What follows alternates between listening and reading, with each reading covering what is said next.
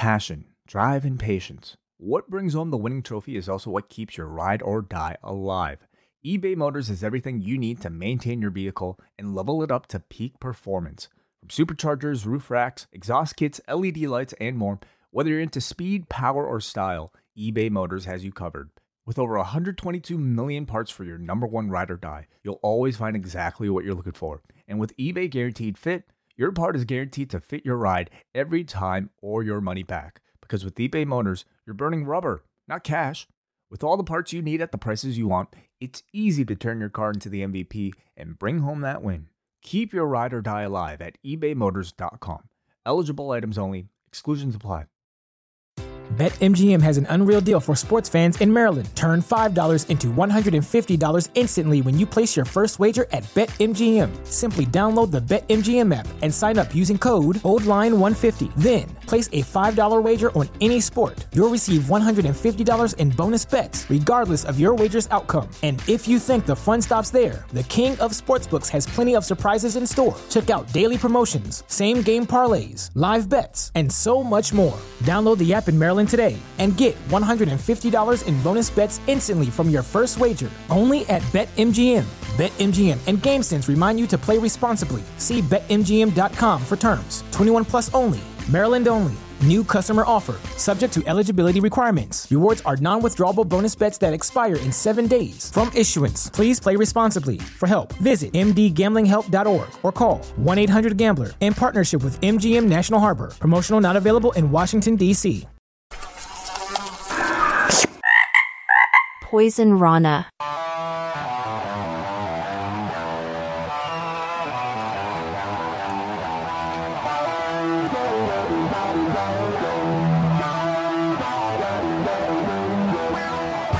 First time in a long time, but back like I never left.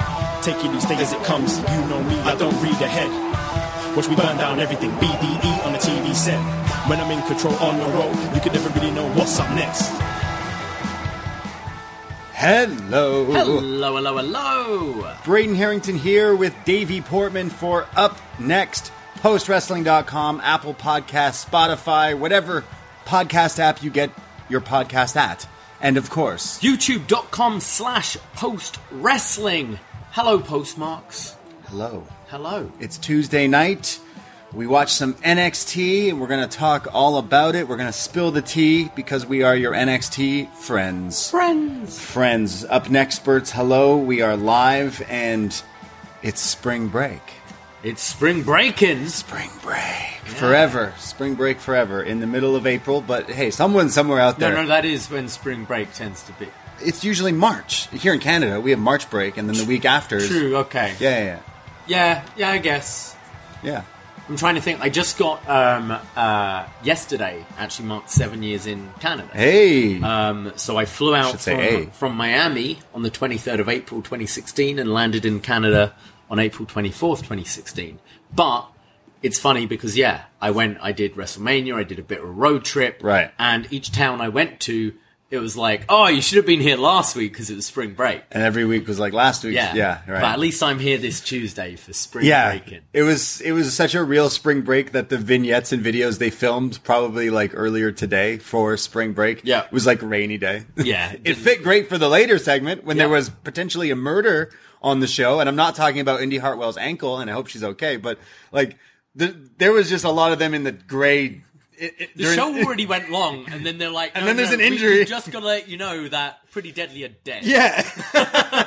Yeah, the main event had an injury possibly, and it went long, but we still got to air the segment where there was murder. So that's classic NXT. Like the things change, they stay the same. So yeah, we'll get into all of that. But happy spring break wherever you are and whenever it is. Maybe you're listening to this like years later somehow, and it's spring break time, and that's how you found this. Maybe you thought this was a review of the movie Spring Break, but it can tell you it's not. I'm surprised we haven't reviewed that, actually. No, I'm surprised we haven't done that yet. Great movie. Yeah, great film. Good film. Fantastic. Yeah, big fan. So we are we're going to talk about some NXT tonight, but there's a lot going on in the world of wrestling, it seems. In a span of 24 hours, things can just change. One day, people can be asking, when will CM Punk come back?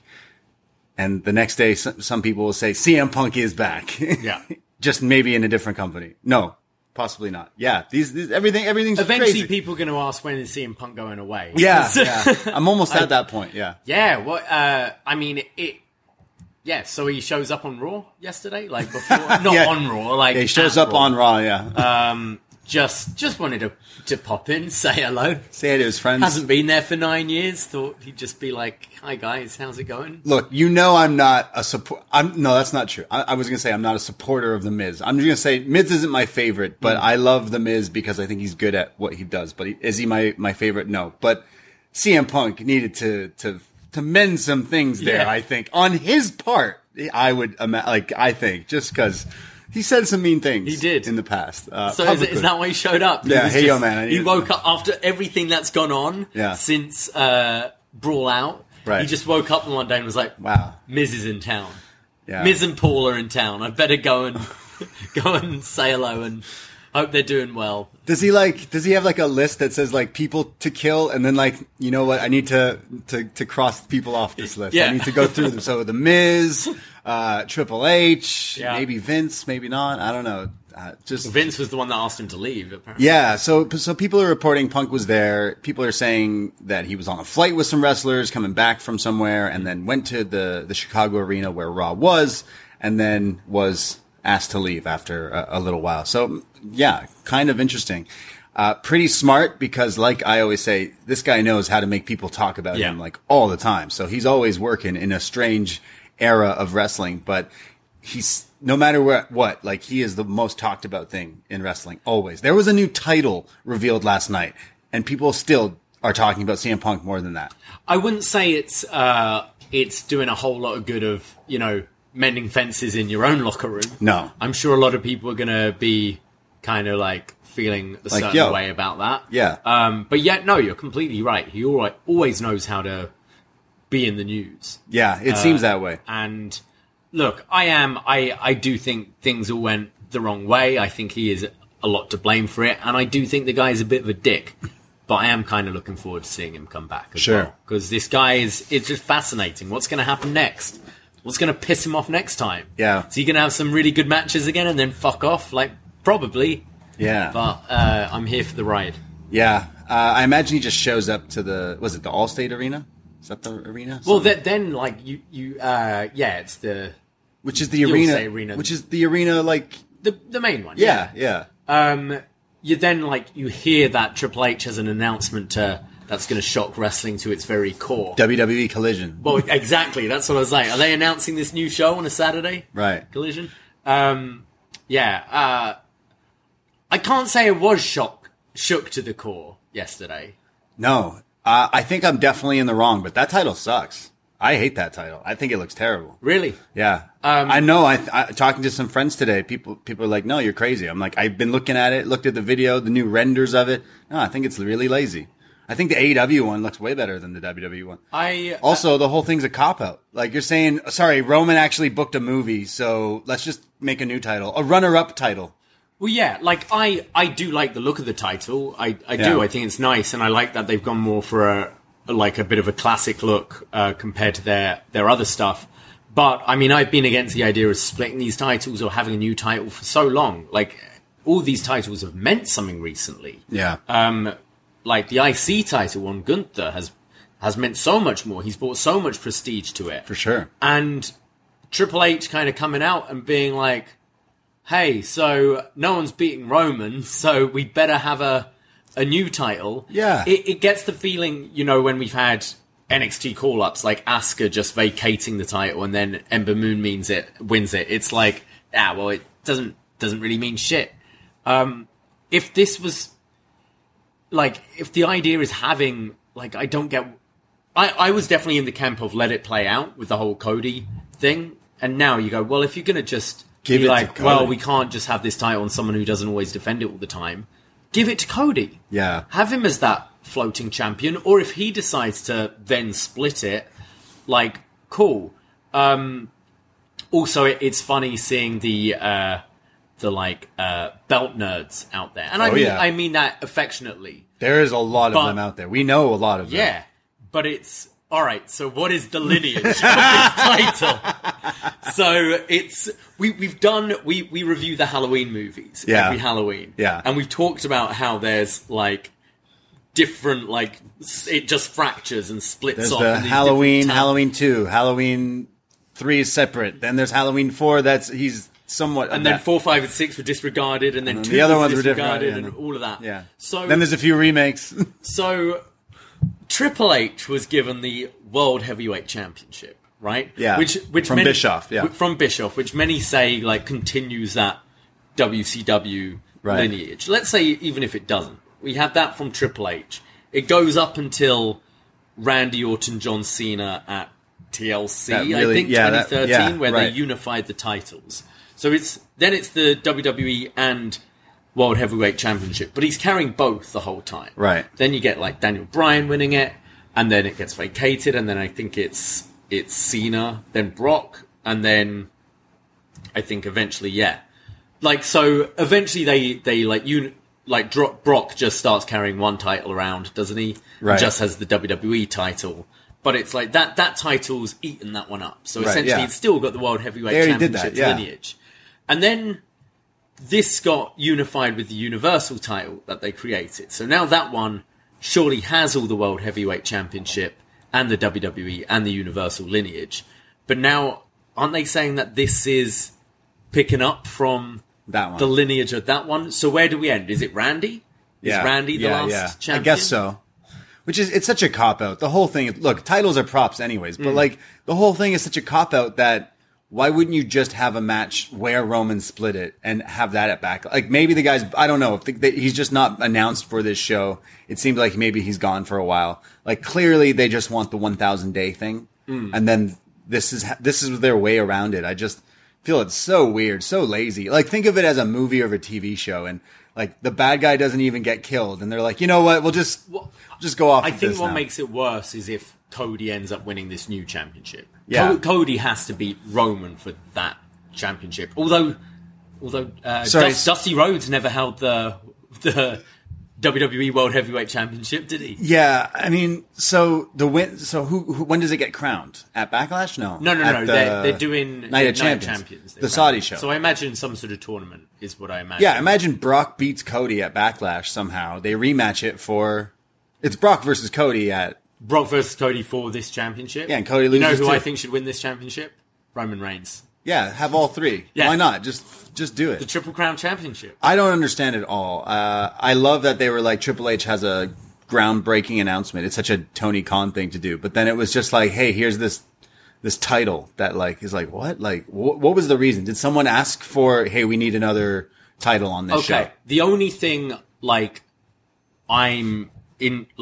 the only way I see it, why they're doing this, is if they're doing a really, really hard brand split here. Right, okay. And that I'd be interested in, seeing, because we've seen so many times in the past, they start the roster split, and then it fizzles. They lose interest, they go really hard from it, like at the start, they'll have SmackDown pay-per-views, Raw pay-per-views, then they'll start merging the pay-per-views, then they'll have, the one night a year where Raw and SmackDown fight, and then they'll do it again, and then again and again, and it kind of filters, fizzles out.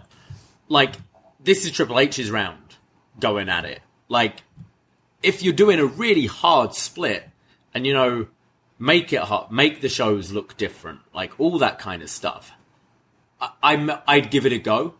But I do think it needs to be your, like at this point, it's not going to be Sami Zayn. It needs to be Cody to eventually beat Roman for this thing. You still need to treat this title, Roman's title, as the guy to beat, the one to beat. But it does definitely make this new one feel like a 1B right off the bat. Oh yeah, it's right definitely away. A consolation prize. Yeah, right away it feels that way. So it's so silly. Like, the announcement just felt like a cop out. Like, okay, you're now just going to give. What happens if Cody wins this? He's supposed to act like he did something. No, you lost. So like, what does this actually? So like, Roman going forward will only be on SmackDown. Well, wherever he's drafted to. Oh right, okay. Oh, so maybe SmackDown's getting this title. Like, Roman could be on Raw. Roman's not going to be anywhere for a while, it seems. But like, he could be. I think Roman's at Night of Champions. No, I think he's defending that on that show. Okay. I think, because that's the day 1000 lands on that day. Oh, yeah. Okay. So I think he's defending there. Right, okay. I see Roman probably staying on SmackDown and this being the Raw Championship, this one. Well, after tonight, you should just give the title to Obafemi. Yeah, all right. We'll talk about that for sure. But yeah, really, really weird. I love me some championship belts, but this one did not blow me away at all. Like the one that Roman has now, like the WWE title or Universal one, like it's just the WWE. Yeah. I didn't like that one at first, but like I like that one better than the new one. Really? Yeah. I like that it's got a bit of that classic thing on it. Yeah. I do think the WWE thing looks a little bit stuck on, like in the middle. Yeah. But I like that it's got a bit more of like trying to lean back into the history a little bit. And I guess to me it looked like I love 2K, and we haven't played enough in 2K23 yet, but we have played it a bit. And like some of the creations on that game are insane. Some of the wrestlers and things people can make. They've already made this title and stuff like that. But this title looks like I made it in these games. I'm not good at creating things in these games. It looks like I took the world big gold and just went, okay, and then the WWE side plate logo right in the middle. And that was like what they did with it. So it didn't make me go, oh, that looks great. Or like, oh, I would buy that. It's not my favorite one, but I'm glad it's not just like, now a purple belt with a big WWE and this is the new one. I'm glad it does look different. I think it makes most sense. Like, I think it should be Seth to win this thing. Because Omos. No, I just, as we said, like it doesn't, it really feels like a consolation prize if Cody wins it. Right. Like Cody's got to win that big one.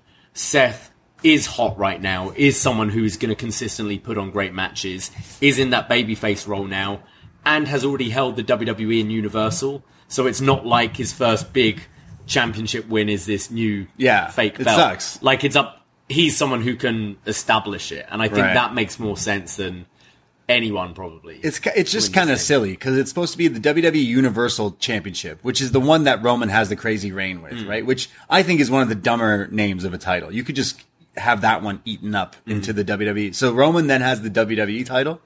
Sorry, the WWE World title Roman also has, and now they have the WWE World Heavyweight title.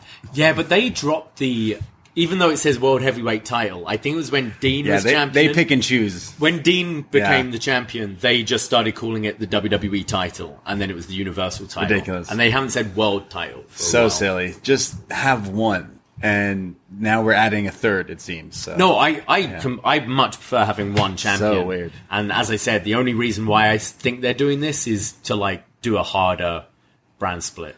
Yeah. But just have the IC. I already see, like, they already have it on sale, right? Like, that's another thing. Like, belt wankers these days love these things. So, like, it's probably already sold, like, a fucking shit ton. Oh, yeah. So they're probably fine.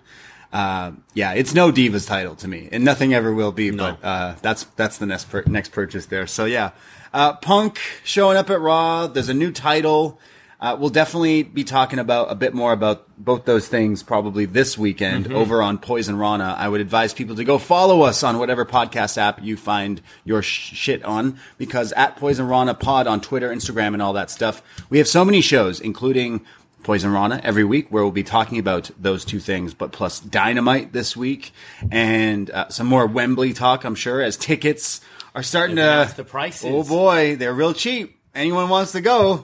You realize that's in pounds, God, not Canadian dollars. Oh, yeah, true. So times two. Our weak Canadian dollar? Yeah, the Canadian dollar is so soft. Okay, well, we'll be talking about that too. It's all right. I'm using my line of credit. It's good. We got this.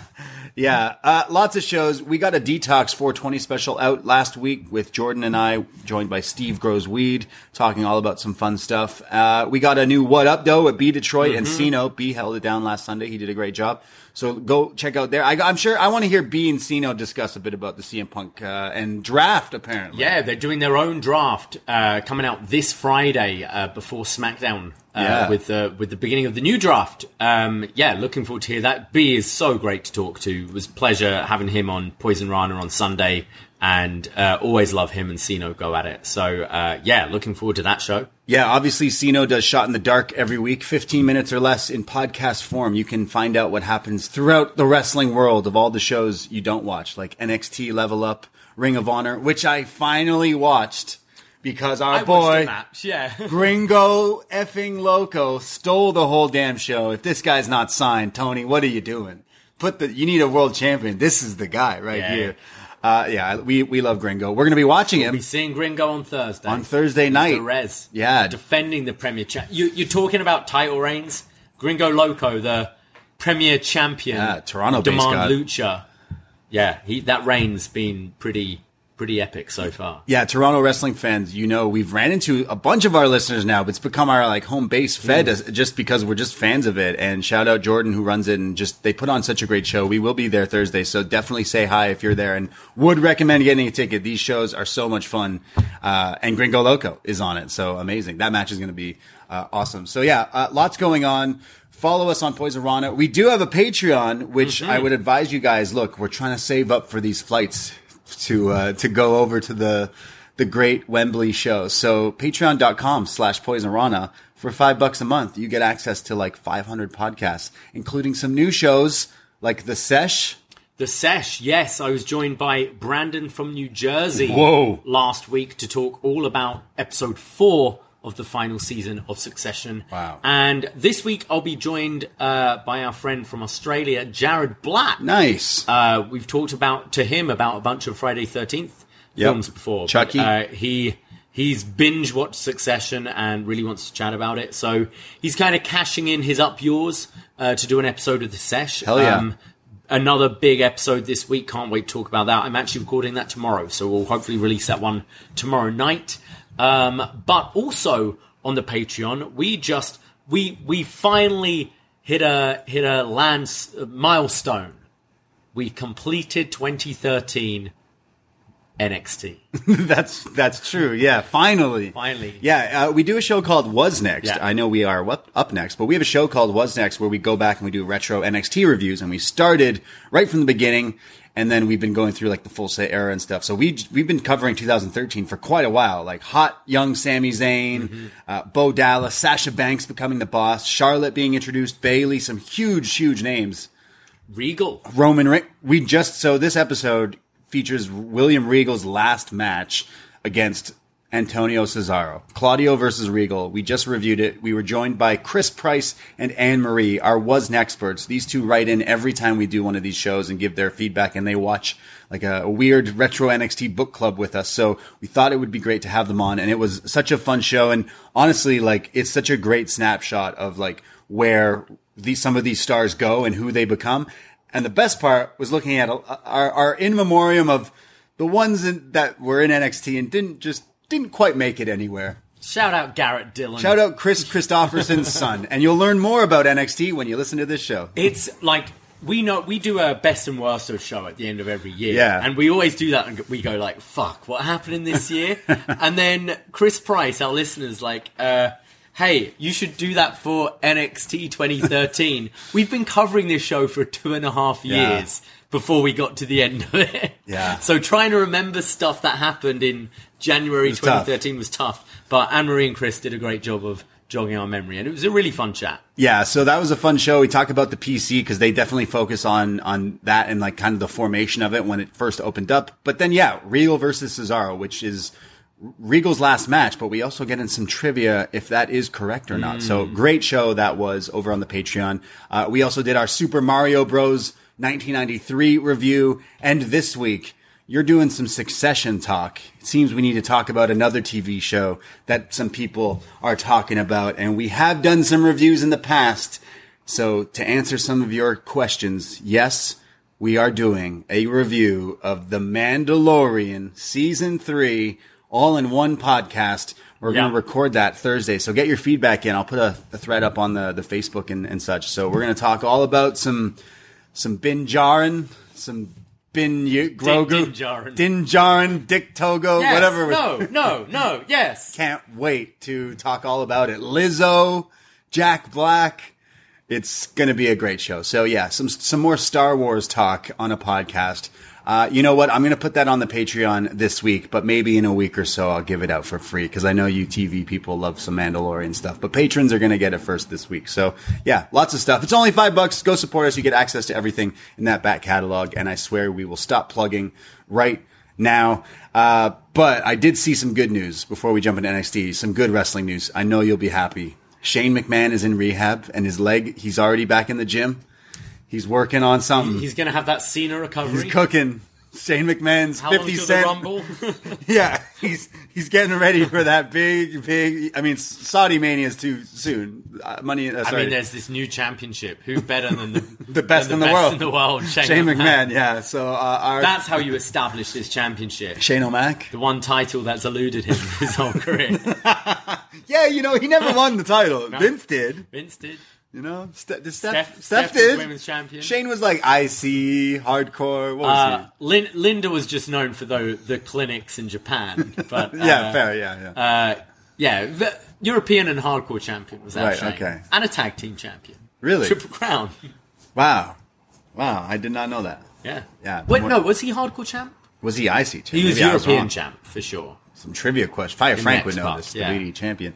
I feel he must have been hot. Him and Steve Blackman. Yeah, they fought in the hardcore thing. Yeah, that's someone we need back. We keep saying every year, but where is he? He's looking great. He's actually like a cop or something now. What is he? He's kicking ass somewhere. Security or something. Yeah, probably. So that was some good news that I saw this week, and someone in the chat, Chris Leone, says he was European and hardcore champion and tag. Chris, never forget who was his partner. The Miz. You saw the match. Oh yeah. Right. Yeah. Right. Well, should we dive into some? They beat the Usos, didn't they? Really? I think so. Wow.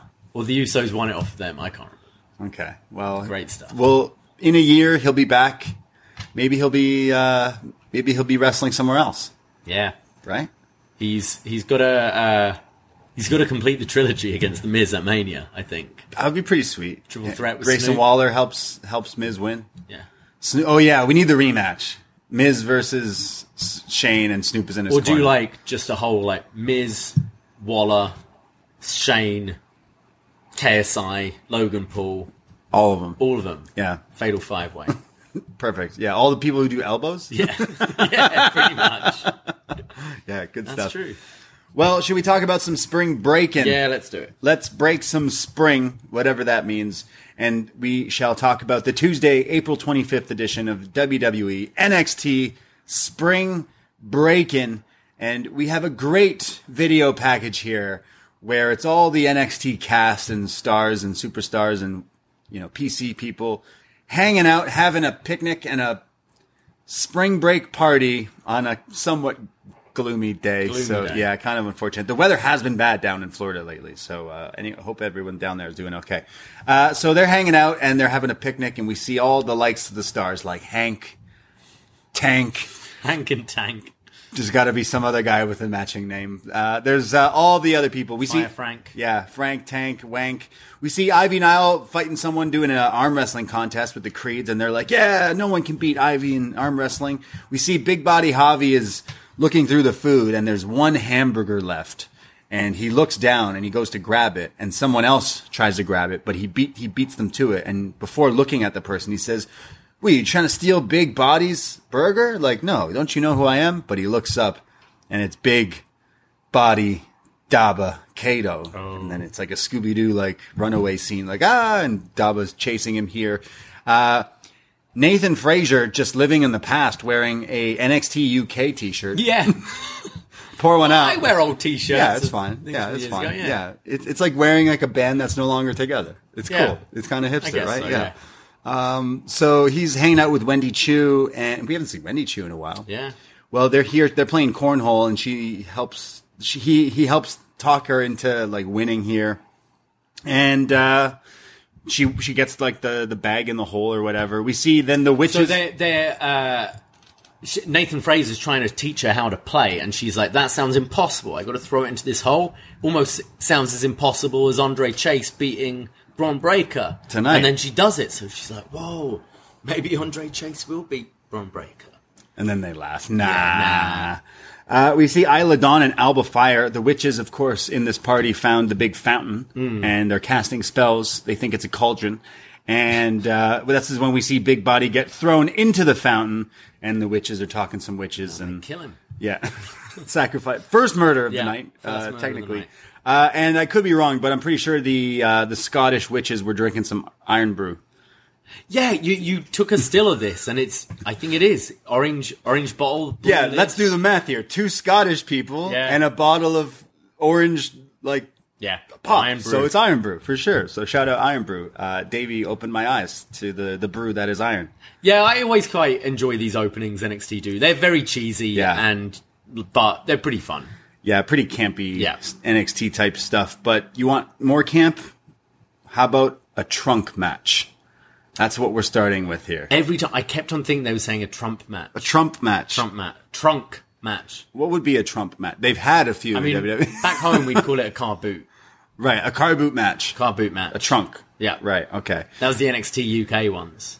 Car boot match. Car boot match. With Pretty Deadly, yeah. So Tony D'Angelo and Stax are taking on Pretty Deadly here in this grudge trunk match. And so the obstacle of this match is you gotta incapacitate your opponents and put them in the back of a trunk and drive out the arena. Classic. Yes. Everyone knows this. I was talking to our friend Fire Frank earlier today, and he says, doing some trivia that Bruno Sammartino used to, defend his titles to the wide Italian audiences back in the day with a trunk match. In a trunk match. Yeah, probably. I believe every word of that. Yeah. So it's like an ambulance match. It's like a last ride match. Yeah. So they show the car. It's this old classic blue Chevy, I think. I'm not a car guy, but it looked nice. And this popped me so much here. Vic Joseph and Booker T on commentary, of course, and they mentioned that this is actually Stack's uncle's car, and Stack's uncle is Henry Hill. So kayfabe-wise, they are telling me that Stax is in fact related to Ray Liotta and Goodfellas. Henry Hill is the guy who they were saying he was? Okay. So to rewind a little bit, going back, when they first introduced Stax and Two Dimes, we were trying to figure out where they got the names. Stax is the character in Goodfellas, played by Samuel L. Jackson. So here they're now saying that Henry Hill, kayfabe-wise, is Stax's uncle, and that this is his car that Stax is using here. So love it. I was just blown away by this. And you can check out our Goodfellas review on our Patreon from last summer, which is a fantastic movie. So it got me with that. Maybe Henry Hill is his uncle. Yeah. I mean, he could be. Possibly. He's dead, but he still could be his uncle. He can still be an uncle being when dead. You're dead, Shout out dead uncles. Yeah. We all love you still. Bless them. So this starts off with Tony D and Stax fighting off these guys. It's a street fight, but a trunk match. I love Pretty Deadly's street fight gear. They're wearing just their crop top things and tassel pants. Cowboy, tassel pants with knee pads over it. It's that's what they wear in the streets, so that's what they wear to this kind of match. So these guys are all brawling. There's chairs and chains brought into this. Lots of callbacks to old Tony D matches. And there's trash can lids getting thrown and drop kicks into the face. There's then the set of Spring Breakin is beach chairs and things. And there's a ball pit, a pit of balls. And Tony D throws both Pretty Deadly into them, and then Stax does this running senton into the ball. This looked like fun, but just jumping into the thing. Is there adult? Yeah, a lot of these weapons didn't look like they hurt. No. At one point he uses a foam surfboard? Surfboard, dinghy board thing, yeah. They go to commercial. When we come back, we see now Pretty Deadly is in control, and they're using the chairs and smacking these guys around. And then they hit spilt milk on one of them in the ring, and then they get the other outside, and they hit it again. And then they start to drag them through the crowd because the car is set up we had the ambulance match a few months ago. Yeah. It's in the same kind of position there in the CWC. And these two are dragging Tony and Stax over there. And that's when we don't see Stax for a while. But when Elton goes to open up the trunk and put Tony D in it, Stax is in there with a fire extinguisher and just sprays Elton in the face. And I remembered which one was Elton because he's blonde, just like Elton. Thank you. Tony D then pulls out the crowbar, another callback here, nails Elton in the face, and then he just so happens to fall so elegantly into the back of a trunk from a crowbar shot. They then hit their finisher, pretty much the Aussie Open finish, through a table on Kit Wilson, and then they put him in the back of the trunk, and they close it. And Pretty Deadly are going to sleep with the fishes later tonight, is what they joke about. But boy, were they serious. Yeah. But yeah, that was the trunk match. Yeah, this was pretty fun. There's only a certain level of, violence these WWE, especially NXT matches go to at this point. So it's pretty like your normal, general kind of hardcore plunder. Yeah. But I thought it was a fun enough open to the show. I did feel kind of bad for Pretty Deadly because on commentary they're making out like these guys kind of deserve it. If my memory serves, it's been more Tony D and Stacks just fucking these guys up the whole time. Like, sorry, the goofy male model guys or the mobsters who have openly said they've killed people. Yeah. Wrestling's great. Yeah. But yeah, this was what it was. It didn't get to any crazy level and it didn't get to any actual like crazy spots, and but it was as fun. soon as you see people using like foam surfboards and things, you're like, come on. Yeah, it's what it was. But I do continue to be impressed by Stacks as well. He had a really nice drop kick in this match, like through the trash can lid in the head and drop kicked in. No, I do think he's pretty good. Well, Pretty Deadly are in the trunk, and then the boys get in the car, and then they honk the horn and they drive off. Yeah. More on that later. Because a lot later. We then see another car now pulling into one of the parking garages here at the CWC, and it's Tiffany Stratton as she gets out of this car, and she's looking pretty in pink. She says she rightfully has her chance tonight, and she's going to take that spot. She's going to get rid of the crybaby Roxanne, and says that, Indy Hartwell, you're so 2022, and I'm so 2020 Tiff. Every week she's just got great puns. Yeah. Yeah. She then says, Indy, after I beat you, you can go back to having boo-boo face. It's Tiff time. So later tonight she's saying she's going to walk out women's champion here. But sounding good and dissing her opponents here. Yeah, they had a little feature for all three women throughout the night. Also, she has a new WWE Shop t-shirt, Tiffany Stratton. Oh, yeah? It's hot pink. Oh. And it says, I'm hot. I kind of, that sounds like something I'd Yeah. I was eyeing it. You're like, that's not bad. It does say, I'm hot, Tiffany Stratton. So that does kind of kill the vibe, but, knock off upNXT, I'm hot shirts coming. New merch coming. Oh, no, I kind of like it. Want it? It looks like the Ziggler one. And it says on the back, Toodles. Oh, even better. Like fancy cursive. Right. Just great. One of the better shirts these days from WWE. Yeah. WWE have upped their material. I think so, yeah. It's a lot nicer. Even just looking at this picture, it looks like the nice one. Nice. Yeah. Right. Well, we go to Duke Hudson and Andre Chase backstage. Andre has his match with Braun later. He's a little nervous, and Duke has his trophy. And he's kind of hyping him up, and he says, come on, Andre, you got this. It could get ugly out there. Braun Breaker is an animal, a wrecking ball. But I believe in you, Andre. And Andre is like, all right, I got this. Maybe I do got this. No Thea Hale here today. It looks like she tweeted that she was busy doing math homework. But okay. Don't know if that's a work or not. Yeah, they did bring it up on commentary, and they were like how they wanted like just it them to be focused and just those two. Yeah, right. Well, we go to commercial, but when we come back, it is that match. Duke Hudson and Andre Chase in the ring, and out comes Braun Breaker. I swear they added more dog barks in his entrance now that he's heel. He still has like the colorful like entrance lights and Tron, but now he's like all black singlet, a bit dark. Like, I don't know, he just looks a bit meaner, right? Because he's playing up the heel. Yeah. And on the back of his singlet, it says, meaner than evil. Meaner than evil. I mean, what's evil done for me lately? So he's meaner than evil. Yeah. So he's meevil. Medieval. He's medieval. So we see... you went to medieval times, didn't you? I did, yeah. How was it? It was pretty lit. Yeah. I mean, I was pretty lit for it. It was pretty good. They don't let you use utensils because they didn't have utensils in the Middle Ages or whatever. But so you're like our friend Mark on Christmas Day. Just eating with my hands. Yeah. But then I got a refill on my double pina colada, so that was fun. Nice. Because they had double pina coladas back in the medieval time. Yeah. Was it a good pina colada? It was pretty decent, yeah. I also had they gave you like chicken you got to eat with your hands, and then like you got to eat everything. Chicken. Yeah, you got to eat everything with your hands, which is like, all right, cool. But then it's a pretty good show. It's pretty fun. Like I think they're missing the mark on there needs to be like adult versions of it. And I know what people are thinking, like, yeah, that's Game of Thrones and all that, but like live action. Like, up it. Like, your 10 p.m. show should be like a guy's arm getting cut off and blood coming out and stuff like that and swearing and like, you know, they need to work on the storylines a little bit. Yeah, people getting decapitated. Yeah, that'd be awesome. I'm with you there. That'd be pretty sweet. So, but still, it's a pretty fun time. So we need to, next time I'm just going to get like, do shrooms and go to medieval times and just like where am I? What year is it? Start fighting the Red Knight.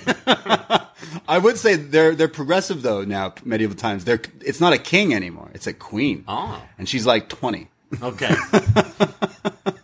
So yeah, everyone there was acting British, and like I know you of all people would be like, "That's a fake accent." Okay, that one's real. No, that one's fake. Because I'm like, that doesn't sound, you know, right.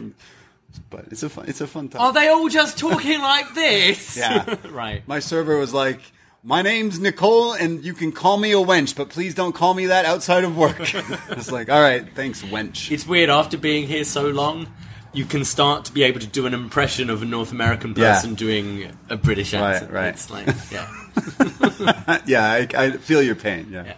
But yeah, if you like were good at sword fighting or horseback, you could work there. I mean, I got distinction in my stage combat. You could do it.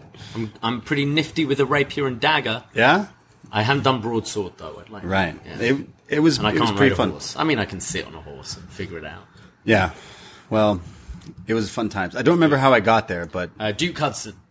Yeah, so Braun Breakers. Braun Breaker's meaner than evil. Medieval. Braun Breaker. Yeah, Medieval should be what he calls himself because he should be coming out. If this guy's a heel, he should be the chain link. Yeah, the chain mail link thing. He should wear that. Totally. Love it. So Braun versus Andre Chase, and Braun just apparently it might say meaner than ever. Meaner than ever. Yeah, I'm pretty sure it said meaner than evil. Okay, I don't know. Meaner than evil, man. So there's a huge just ragdolling from Braun here. He puts Andre into the corner and hits the spears in the corner, just throws him around the ring.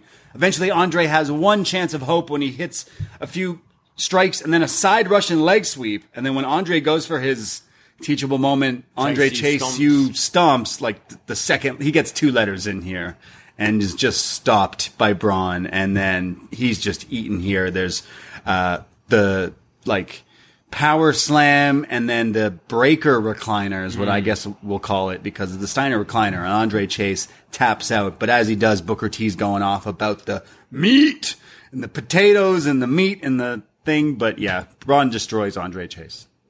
Yeah, I was expecting maybe some more kind of story development during this. I mean, I don't think anyone expected Andre Chase to win this, but it was over very quickly. And we didn't really get anything furthering like Chase U, Andre, and Duke, but maybe that's coming next week with like how Andre reacts to just this absolute mauling here. Yeah.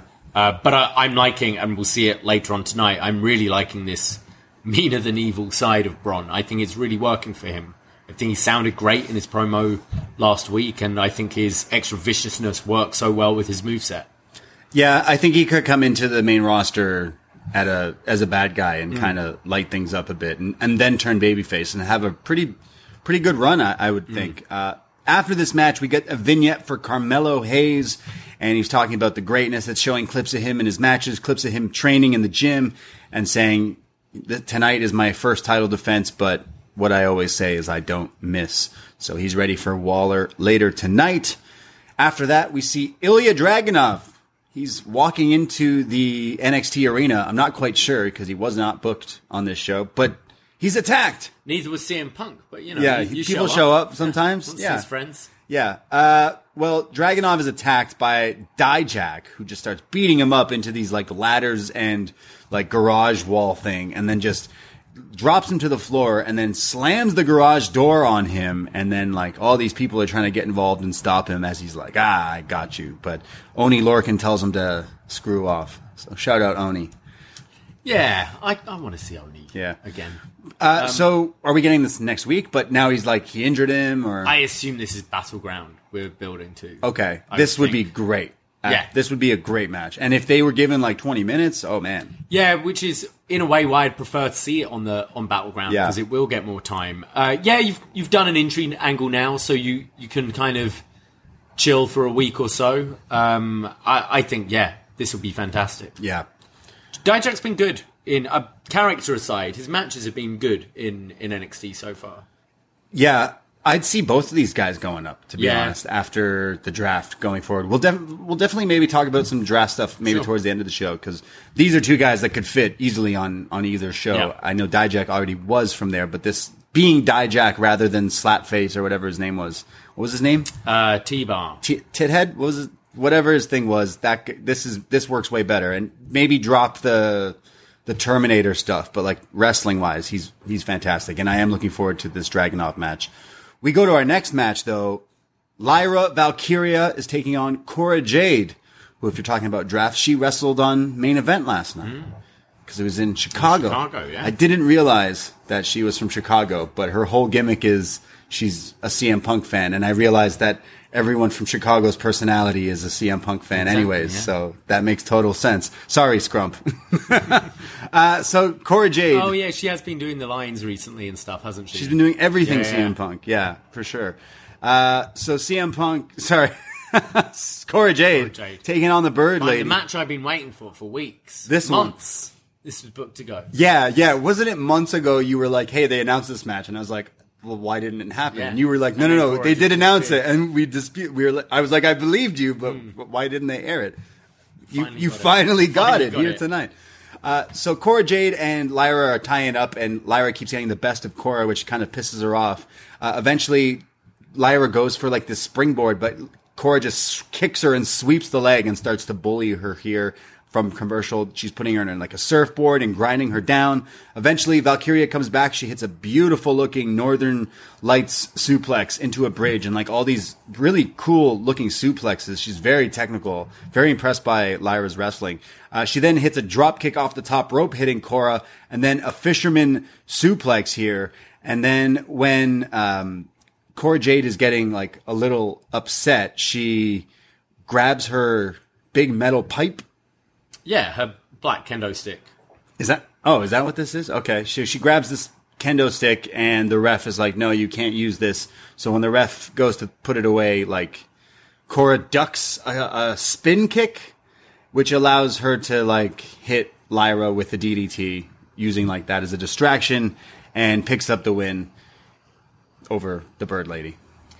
Yeah, I have liked what I've seen from Lyra Valkyria so far. She's definitely one of the more polished wrestlers in the division. Yeah. And I thought her and Cora matched together quite well. I think there's been quite a long period of time now since Cora's been regularly featured and having good matches that I do think she lost a lot of steam for me. And I know she's got it because kind of she did have a run of really good matches. I'm thinking like the match against Natalya last year and stuff like that before she turned heel. So I do see stuff in Cora Jade, and I just feel like maybe they lost it a bit, and maybe this is a way to start putting them on the right track again. But I thought they had a pretty good match, these two. Yeah, Cora Jade definitely isn't doing it for me right now. It's not connecting. Whatever the character is, like I'm supposed to... She acted like she cut this pipe bomb promo when I didn't do anything. You didn't say anything. She's calling Lyra Valkyria Bird Lady when I think everyone is calling her that already. What I got out of this is, hey, actually, the Bird Lady's pretty good. Yeah, she is. Like, if Lyra Valkyria were on the Indies or AEW right now, she'd be putting on matches that we would be like, oh, whoa, like, who is this person? She's great. So... I know her character is a little one-dimensional with the whole, what is she? I don't know. She's a Bird Lady. But, like, the wrestling spoke through today that I'm like, hey, maybe there's, like, her versus Mako, her versus some people on the main roster, like, could be pretty good matches. And I can't say her kicks especially look great. Her suplexes or kicks. And I can't say I'm excited to see Cora Jade versus anyone right now. No, I think so far I think Cora worked way better as a babyface than a heel. At least her wrestling's was better when she was in that role. Well, we cut to Tony D'Angelo and Stax, and they're driving at night in the rain. It's like a scene right out of Goodfellas. And they're talking about how maybe, after putting Pretty Deadly in the trunk, that maybe they'll go after some titles, and they start to hear, like, banging in the trunk. Like, hey, you hear something? No, we're just hitting a few bumps. So it's just like Goodfellas, essentially. I wasn't sure. I thought for a second that they were driving they're in Florida here, but like they were going to drive maybe all week and get to wherever SmackDown is on Friday and drop Pretty Deadly off, but that wasn't the case. No, they're floating there, aren't they? They'll be swimming by the end of the night. Yeah, that makes more sense. We then go to what we thought was the main event, but instead they're like, hey, it's in the middle of the show here today. The NXT Championship on the line. The champ, Carmelo Hayes, going up against one-time friend, now foe, Grayson Waller. And Grayson Waller had a little promo where he's in the back. He's got his golden shoey with his golden lady who holds the shoe for him. Yeah. I love this. And he says that tonight he will be drinking the golden shoey over the prone body of Carmelo Hayes. And that's when I said, hey, if Grayson Waller wins tonight, I'll do a shoey. Right on this show, live. I'm not going to be doing that. Carmelo Hayes versus Waller. These two are moving really fast here. Very impressive, back and forth, countering each other as if they know each other very well, which they do. Carmelo hits his flying clothesline early on. Fantastic move. Better than Mark Jindrak. And then snap suplexes. We go to break. When we come back, Waller's in control, and he's putting on what looks like a sharpshooter on Hayes. Eventually, Hayes gets out of that, hits the fadeaway leg drop for a near fall. They're both running the ropes and nail each other with clotheslines.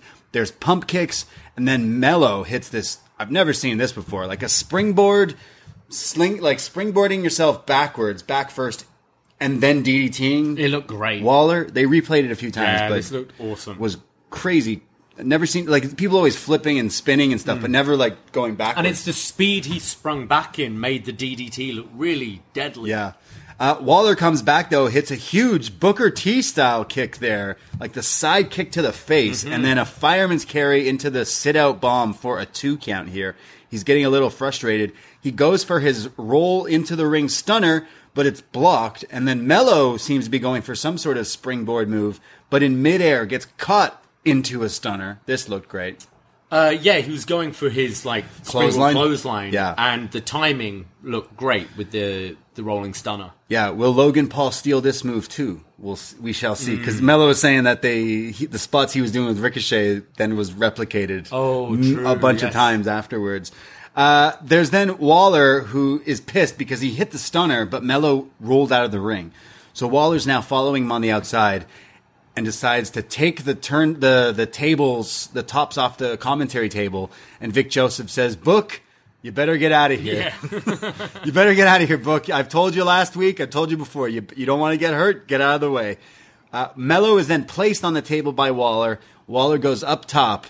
And just like Logan Paul, just like Shane O'Mac, he hits the elbow drop off the top rope to the outside, to the floor, through the table, onto Mello. This looked awesome. The crowd is going nuts here. He rolls Mello in slowly.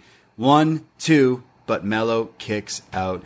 I guess it's more of a Shawn Michaels move, too. Grayson Waller doing this. It was. Another shout out there to Shawn. Or Shane. Yeah, exactly. The speed, though, he came down with this. Like, he really leapt on it. I thought it was... We've seen a bunch of people do this move, but I thought this one in particular looked really, really good. Somehow, Hayes gets back up. He hits the... He counters the rolling stunner again, and then nails... What does he hit Waller with? Where Waller looked like he was groggy for a second there. And then Hayes goes up and hits the nothing but net, the flying guillotine leg drop, just crushing Waller here. And he pins Waller, who does the kick out after the 3, just slowly, like... It's more the Mick Foley one, where you're like, you just slightly kick the leg. It's like, I'm trying to, but I've got nothing left in me. So Carmelo Hayes puts away his friend, Grayson Waller, in a pretty awesome NXT title match here. I was a little puzzled why this wasn't the end of the show, even with this angle afterwards, but I thought Grayson Waller showed up. I thought Mello kind of had to prove himself a little after what really wasn't the match people thought they would be talking about with him and Braun. That seemed like such an afterthought now that clearly they were going to go back to it again. But this was a great little like first defense. I thought this was really good. Both keep on impressing me, keep on stepping up every single match they've had. I thought these two matched together really nicely because they got to do some really quite spectacular things, and especially when it started to reach its crescendo with like the elbow drop to the table and stuff.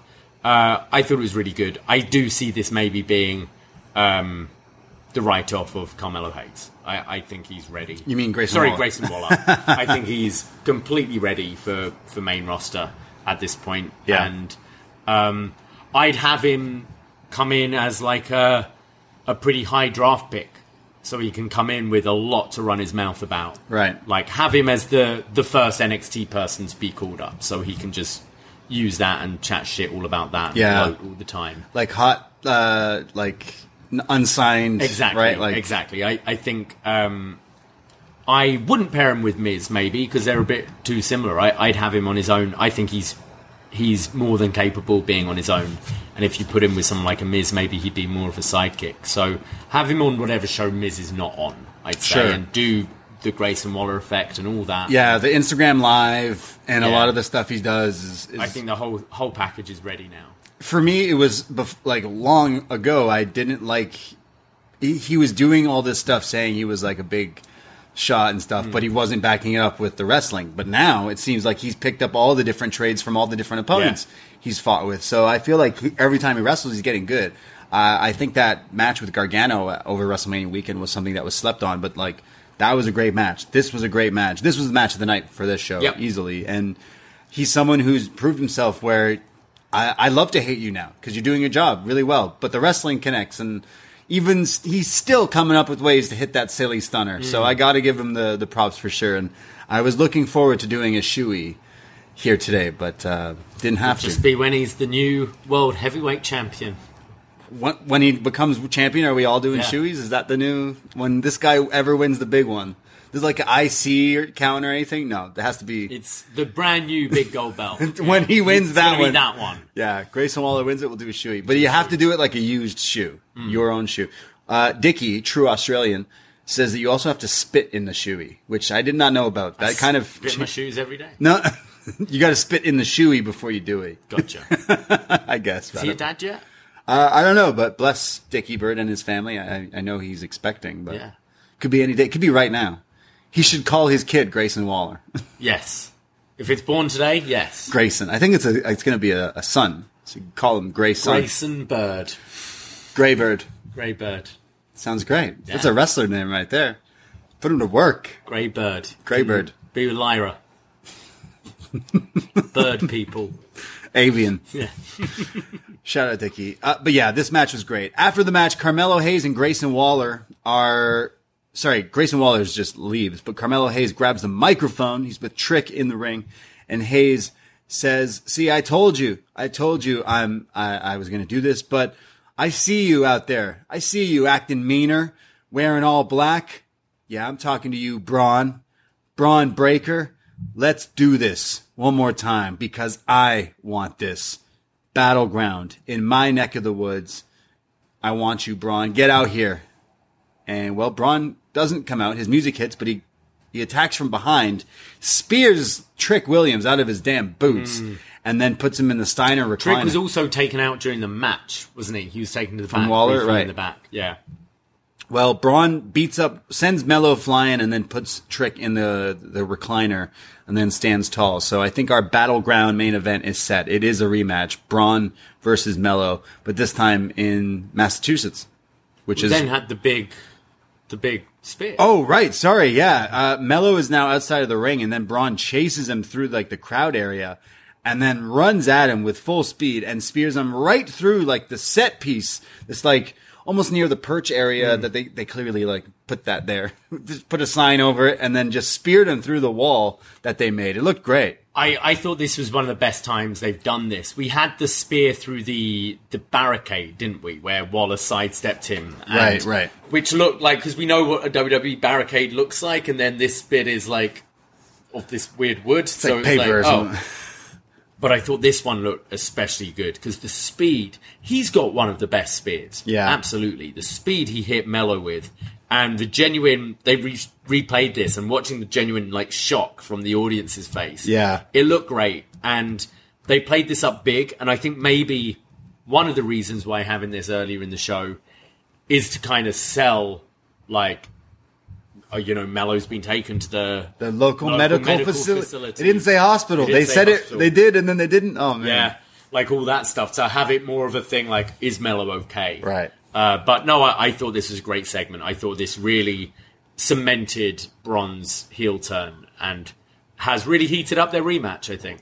Yeah, the dynamic will make it a better match already. Like, having two guys who didn't want to fight but wanted to fight didn't really heat it, but this one I think will deliver for sure, and I think Mello retains. Well, Mello gets speared. It was a pretty cool spear. They replayed a bunch and did sell it up like it was a pretty big thing. So there's a few weeks before that Battleground, so I think that's the right move there. But the draft is this week, right? Yeah. So, like, potentially we're seeing a bunch of these people called up, which could kind of be the writing on the wall for some of the outcomes. Yeah, unless I think we've seen before where they've done, like, the main draft, and then they've gone, like, over the next few weeks there might be new stuff. Especially if they're doing, like, kind of a hard reset with these two brands. Sure. I think you can sign a Grayson Waller on Friday, and then after Battleground still have one of these show up to SmackDown or Raw. Okay. Yeah, because, like, having Braun get drafted and then have a title match is kind of you see where it's going. Yeah. And which they have done that as well, haven't they? When you had, like, Kevin Owens on the main roster while he was still in NXT as the champion and going to fight Finn and all that sort of stuff. We then go to a video for Roxanne and her match. She's in the Triple Threat women's title match tonight.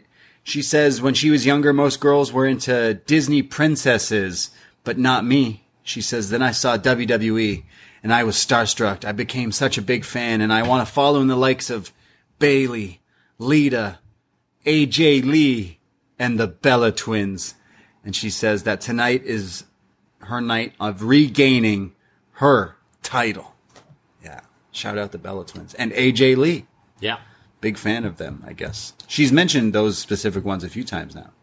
Yeah, I find it funny how obviously Lita's been back in WWE a bit recently, but she's talking about all these women who I was watching when I got back into wrestling 10 years ago. 20s. Yeah. And Lita is the one I was watching when I was like 12. So yeah, it is kind of... It's like, say Lita as well. Okay? Throw some old ones in there, yeah. Say Victoria. I think it's all very genuine. Like, you see the pictures of her being a fangirl and stuff. But I kind of want to move on from that now. Yeah. She's already been the champion, the person in this. You're recycling that, like, going off about Bayley I'm such a and fan. AJ Lee I'm such a anymore. Fan. Sure, you can maybe redo that on the main roster if you want to, but there's more to her, I think, that she needs to explore now. Right. Hoping we get AJ Lee back in the ring. Maybe. I watch her every week I listen to her every week on WoW, and they have not done an angle yet where a wrestler's tried to fight her, but I hope that comes soon. There was a big match this week, and she's been great on commentary, by the way, for those that don't watch, but there was a huge, almost War Games-esque match this week on WoW. Would highly recommend. We go to a video recap showing last week where Brooks and Briggs and the whole thing that happened with them last week, which felt like it was like 3 weeks put into one, really. I'll go into this segment, then discuss the real segment. Joe Gacy interrupts Joe Coffey. Lots of Joes. Cup of Joe and a creepy Joe here. And he's like, Joe, I know you're on the phone, because Joe Coffey's just so busy. And says, the Dyads want a rematch. They want a title shot.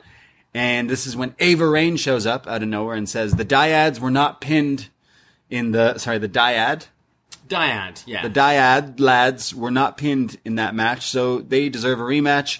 And Joe's like, yo, like, how's that my problem? I don't care. And Joe Gacy says, how about next week? It's Joe versus Joe. And if Joe wins, the Dyads get a rematch. And Joe has to think about it for a second. No, he's like, what's in it for me? Gacy says, if I win, then the Dyads get a rematch. And Joe Coffey says, well, if I win, what do I get? And Gacy says, if you win, then the Dyads get their release. You stole the words out Sorry. of my mouth. He says the Dyads will never get a title shot against Gallus for as long ever again. Yeah. Wow. So either next week we're going to find... so the match isn't next week. But it could be Battleground. So yeah, both Rip and Jagger put out a tweet this week. Wait, isn't his name Rip Jagger? Rip Fowler and Jagger Reed put out a tweet saying that they'd asked for their release, it'd been denied, and it's like October 14th and 15th that they'll finally be free. And then they're not on the show today, but they are given this stipulation that next week, lads, you're either going to win the titles or you're never going to do shit here until you're gone. Like, do we even see them? Because next week... They just no show. Like, Joe Coffey just got brought back, so why would he lose to Joe Gacy? Oh, yeah. So it's Gallus winning, and the lads never getting their shot. And just never showing up. Why would Joe Coffey lose to Joe Gacy next week? Unless it's some sort of DQ. It's Joe Gacy is the match, right? It's not like they'll even be there next week. Yeah, Joe you're Gacy. Right, we might not even... This might be their write-off, just quietly. Yeah, this was their write-off. Yeah. Because they weren't there. No, I think you're right. I mean, Coffey's not losing to Gacy. Coffey's absolutely winning. So yeah, I think you're right. I don't think we'll even see the dyad. Like, unless Joe Coffey like beats the crap out of him and like gets DQ'd, like Gacy goats him into something like that. Yeah, maybe. But, I don't know. Honestly, like the dyad lads, they're great when they were GYV, and I heard you talking about them on Poison Rana last week, and like they would be something that scrap this, have them show up on a SmackDown or Raw in the next few weeks and just start from scratch, and they'd probably impress. Other than that, like they'll do nothing until October, and then they'll somewhat be a hot act in Impact or something like that, and just be a little happier doing something like that. You know what I mean? Like it's worth just giving them a chance, even if what you're giving them on the main roster is being jobbers to everyone. You know, give them that main roster money and see if whatever they do connects, works. Shoes off for Gibson. We'll find out next week. The Battle of the Joes. The Dirty Joes next week. But are you... What's so special about Hero Bread's soft, fluffy, and delicious breads, buns, and tortillas? These ultra-low net-carb baked goods contain zero sugar, fewer calories, and more protein than the leading brands, and are high in fiber to support gut health. Shop now at Hero.co. Ready. It's the real main event time here on NXT. We get this video package that was WrestleMania 19-esque. It, like, the way this video package was put together made me think, is this the greatest story NXT's ever done? Because they're like, starts from months and months and months ago. And it just kept on, it was chapter after chapter and just kept on. This was like a 5-minute video. It was long, and I loved it. Like, I've loved this ridiculous story. And it's got like the music. I'm mentioning old WrestleMania because it's got like the music underneath certain parts of it, playing emotions. Like, what is the storyline even about? Come to an end, and then it's like boom, and it comes back into it with the next chapter. But she's cheating on you. Cheating on you, Brooks. But I love Stay him. out of my business, Daddy. I love him. Yeah, just so ridiculous. Everything going through this storyline is just brilliant. This video, I don't know who did this, but someone out there. Please make sure the person gets their props. Someone out there, somehow, some way, make sure whoever did this video gets all the flowers because this popped us so hard. This was better than the match. We go into the main event. It's not really the main event, but it's ours. Former best friends, now possibly bitter enemies, Josh Briggs and Brooks Jensen teaming in an against each other in an intergender tag match, meaning Briggs is teaming with Fallon Henley, former friend of Brooks, and Brooks, the new man Brooks Jensen, teaming with his girlfriend, Kiana James. So this starts off with Briggs and Brooks staring at each other. Brooks in, like, traditional gear. He's in, like, these red, like, pants with white boots, his hair tied back. He looked pretty good. He was in wrestling. I don't know if he looked pretty good. I thought he looked pretty good. I hope he goes back to wearing Leonard Skinner shirts. I don't know. No, I quite like this look for Brooksy. He's wearing like a button-up white shirt with the ponytail. Yeah, and for the entrance. Yeah, it's just so funny. I was laughing. I thought he looked fantastic. I don't know. There was a look. So this match starts off. At first, it's Brooks who kind of gets the best of Briggs and kind of laughs at him, like, "Oh, see, you didn't think the kid could get the best of you." But Briggs easily then throws him out of the ring and is like, nah, I'm bigger and stronger than you, kid. Come on. So eventually, there's a tag in, and this is when Fallon and now Kiana have to go in there. And these two are former friends, well, not friends, but former champions together. But these two right away are just attacking each other and beating on each other. And Kiana is like now standing on the apron and gets bumped off, but Brooks runs and saves her and then uses Kiana as a battering ram and boots Fallon in the face. It's like, I can't hit you, but I can use her to hit you. Girlfriend to hit you. That was great. Yeah. This should be in every intergender tag match. That was really creative. They then go to break. When we come back, it's now the bad guys here beating down, and Booker T on commentary is just going off, talking about you don't know what a man will do for love. Like men are crazy, and like when you put a nice beautiful woman in front of a man, like you don't know, no telling what he could do, and he's just going off. And Vic says, I mean, like, what's love got to do with it? Gets a nice little chuckle. This is when the crowd start to chant yeehaw in favor of the yeehaw bitch. Yeah. There's then Briggs who starts to slap the shit out of Brooks Jensen here and kind of taking control, and then the side slam, but Kiana James stops him and says, look, he's mine. He's not yours anymore. You lost him. Brooks is mine now. And this kind of distracts Briggs, and he turns around and eats a spin heel kick from Brooks for a near fall here. But it was kind of I wasn't sure if he actually clocked him in the face, and that's why the ref is like checking on him for a second there. It's then a slugfest when like Kiana and Fallon are in there now. There's clotheslines. There's a northern lariat from Brooks, and then some rainmakers. Brooks Jensen, a big fan of Perezzo, because Perez. I should say it right, I guess. Yes. WH will be on me. Hits a spinning brainbuster. Brooks Jensen hitting a rainmaker and then a spin-out brainbuster, but Josh Briggs kicks out here. This is when Kiana throws him her briefcase, her purse that's loaded, and says, do it. Hit him with it. And he goes to do it, but as he does, he misses, sends Kiana flying, turns around and is hit by a huge lariat from Briggs. 1, 2, 3. Josh Briggs and Fallon Henley beat their former friend Brooks Jensen and his mean girlfriend. There was a bit of a flaw, I'd say, is he should have at least thought about it. He just went, and went to swing on well, he's so okay. So I he didn't even think it. He didn't hesitate. Well, I thought we said last week we feel like they've missed a step. Yeah. Because it's suddenly got to this bit really quickly.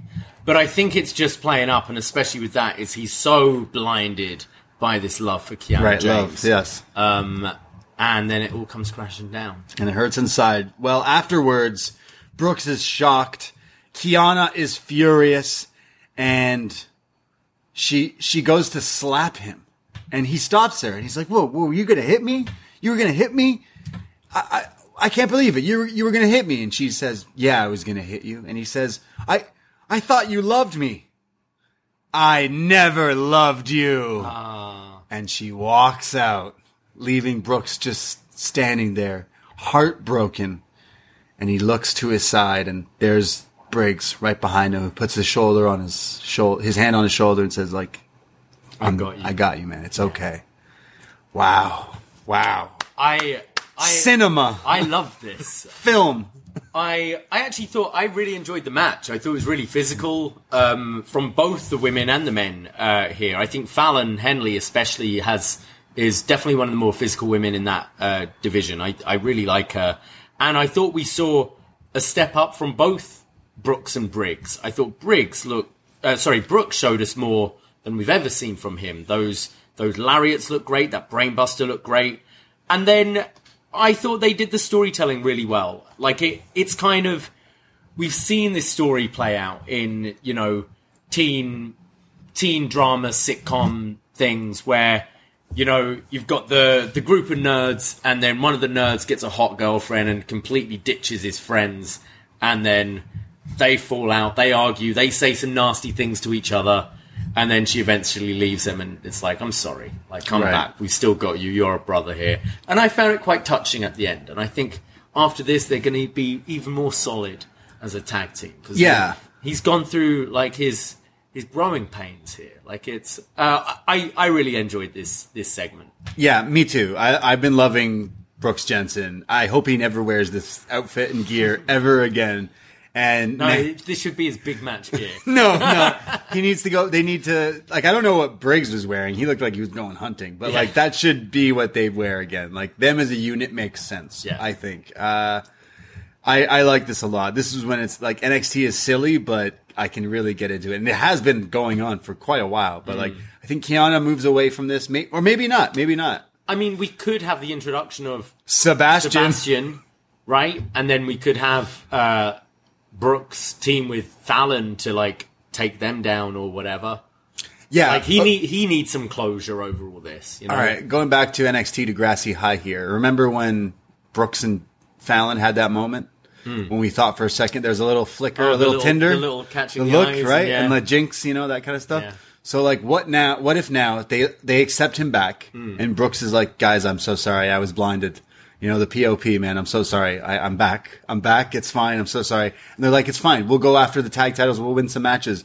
And then like Brooks and Fallon start to like have a relationship and Briggs gets jealous and then turns on. It's the other way around. So you can do it starting off at Big Daddy's where the three of them are hanging out. They're like getting back together. Yeah. And then Briggs does the whole like, I got an early morning tomorrow. I leave, and then the two are left, kind of shooting tequila, right? And then one thing leads to another.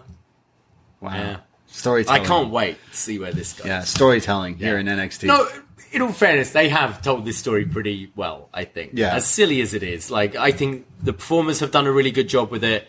I think it's worked in being invested in all four of these characters more than we were before this. So I say bravo. Bravo, Brooks Jensen, man. Yeah. Like he's like, what, 21? He's young, and like he really impressed in this match. Rainmakers and Brainbusters. Great. Yeah, over WrestleMania weekend, I saw Great Muda posted a picture with Brooks Jensen and said like, yo, he's Bull Buchanan's kid. I didn't know that. And like apparently Bull worked in Japan a bunch, and I think this is Brooks been studying. So we support Brooks here, but this was great shit. I can't wait to see where this goes. The saga continues. You were gonna hit me? Yeah. You were gonna hit me? How could you? I did love how he caught it as well. Yeah, he knew he was coming. He's slick. Good shit. The next now, I just want this guy, like, we didn't get enough of him being a player. Like, cause that's the next step, That's the next step, right? Yeah. It's like... He's on Tinder, he's doing great. And he's like, he goes full on fuckboy. Yeah, we gotta get, coming up, we need that. Like, he's just going, like, ruthless. They're down in Florida. There's unresolved shit with Kaden as well. He kind of needs to break her heart, just... Right. Yeah, that's how you get over heartbreak. You break someone else's heart. Everyone knows that. So I hope he's doing okay. But more spinning brainbusters, please. Yes. For sure. We then go to Dragon Lee backstage. He's asked about the Heritage Cup and Noam Dar. And he's like, yo, I don't give a shit about Noam Dar. I don't know who that is pretty much what he says. He says that he's more interested in someone He didn't else. say that. No. He said he's really impressed. And he... Yeah, I'm not impressed with Noam Dar. He says I imagine that we're going towards this, like, Heritage Cup somewhat tournament, right? That this guy would... I think it's the tournament they've done before. Yeah. He's interested in the cup. He knows all about heritage because he comes from a heritage, great lineage and all that. Yeah. I would like to see that match, though. The one-on-one between those two would be... That's probably the finals of it, I would imagine. Perhaps, yeah. Since that guy's been walking around with this cup for a long time. It's a big cup to be carrying. Big cup. Well, at least now it's just in Florida. Yeah, it was in Enfield for a while, and now it's some in Florida. warehouse. It's not like he's traveling around. It was in one warehouse, and now it's in another warehouse. We then go to a great vignette from Scripps, but it's like animated Batman 90s Scripps, and he's on top of a gargoyle. As the villain. Like, he is the villain. And you hear, like, the rain, and he's writing to himself, Scripps. And he says, next week, we find out who believes in himself more. Because remember, his voice is all, like, manipulated. Because he's got his huge match with Axiom. And we're going to find out who the real false prophet is. So, wow. Last week I said Scripps is Professor Chaos from South Park. Yeah, Butters. Here he was like when Cartman is the coon. Yeah. It was exactly like even animated wise, just perching like. I see everything that's going on. So cheesy, but I'm so into it now. Like, all you needed to do was when they added the cartoon, like, things last week, the comic book stuff, and then did it again here, I'm like, okay, yeah, cool. Axiom should just kill you and take his mask off. I think so. He needs to take the mask off him. Yeah. This is a mask v mask match. It should be. And then this is just to reveal the true big bad. No, that's normally how these things work. So who is... Like, Scripps is just... We need another comic book... Yeah, we need the... I don't know who it would be. Who else wears a mask here? Scripps ain't it. It's good. No, it's somebody Hansi. Oh, okay. Someone behind the scenes doing stuff. I don't know. It's just so funny that this... Like, we went from a love triangle thing to this guy... Like, NXT's I'm glad wild. we're having the match finally next week. Yeah, the bad guy... The super... I hope they go full... Going to destroy him. I hope they go, like, full superhero camp... shit with this, like what they've done in the past. They are, it's just going to be flippy stuff, which could be really fun. All right. Maybe he's worked on his gear. Still waiting on that Scripps authentic WWE shop mask replica. Yeah. Still waiting on that to drop. We go to Indy Hartwell. She's staring at herself in the mirror, and she says tonight she has to put her title on the line against two hard-fighting opponents. She says she's traveled across the world and chased this title for years, and finally I did it. And they say that I'm a beatable champion. Didn't they know I fought this? They say I was lucky, that I climbed a ladder and grabbed it. Someone helped me. I wasn't lucky. And tonight I'll show everyone that it wasn't luck and that I am a champion. So she's ready for her match. We then get a video for NXT Anonymous where we see Sol Ruca is dragged into an office and beaten to a bloody pulp. Well, we don't see it. We didn't see who, did it? No, NXT Anonymous is very anonymous, but also not good at catching the culprits. But honestly, like, you know, we're talking about all these, you know, potential future WWE PC Performance Center signees or athletes jumping ship to WWE. They should watch NXT and realize it is not a safe space. This is not a safe working environment. You know why it is? They keep on giving the security guards contracts. All their guys who are security, they're like, actually, do you want to be a wrestler? And then there's no security. There's no one watching the door. They hired Samoa Joe to take care of all this. Everything was fine. And then he was like, no, I'm going to be a wrestler. Yeah. Then he fucked off. Like, they're struggling, we need man. Just people who are not interested in wrestling. Just be security. Yeah. And look after this place. Like for a long time, people were like, "Oh, the NXT parking lot, it's dangerous." No, NXT is dangerous. You get attacked in like random offices, and it's just not cool. So poor Sol Ruca. Who do you think it was? Couldn't see. The giant Golden Graham. Who attacked the Cinnamon Crunch, right? Oh, right, yeah. No, that's Sol Ruca. Yeah, she's the Cinnamon Crunch. That's what I'm saying. Giant Golden Graham. Someone else. Yeah. Yeah, right. I'm imagining it's like Zoe Stark. Yeah, that makes sense. She's attacked people before, right? I don't know. Like, I don't see it being any other reason for someone. Yeah, I think so. Poor soul. But yeah, NXT Anonymous. We then go to our next match. It's a debut of the man. Well, did we ever find out who took out Nikita Lyons? Was it Zoe Stark? Did we find that out? No, but we like assumed so it could was. be just this serial attacker. Serial? Serial attacker. It'd be funny if the person attacked Sol Ruca while wearing the thing. Yeah. Like the clip should have showed. We'd see the silhouette of the Grace. Yeah. Punching the shit out of it. So like Sol Ruca was dressed in that outfit for Rey Mysterio's entrance. Yeah. And then they could have mentioned it and shown it like, hey, did you know Sol Ruca was this? What a fever dream that was. Right, yeah. Eddie Guerrero's music, Snoop Dogg, Rey Mysterio, and a giant dancing Cinnamon Crunch. Chavo Guerrero's just eating his bowl, just puts his spoon down, shoves it away.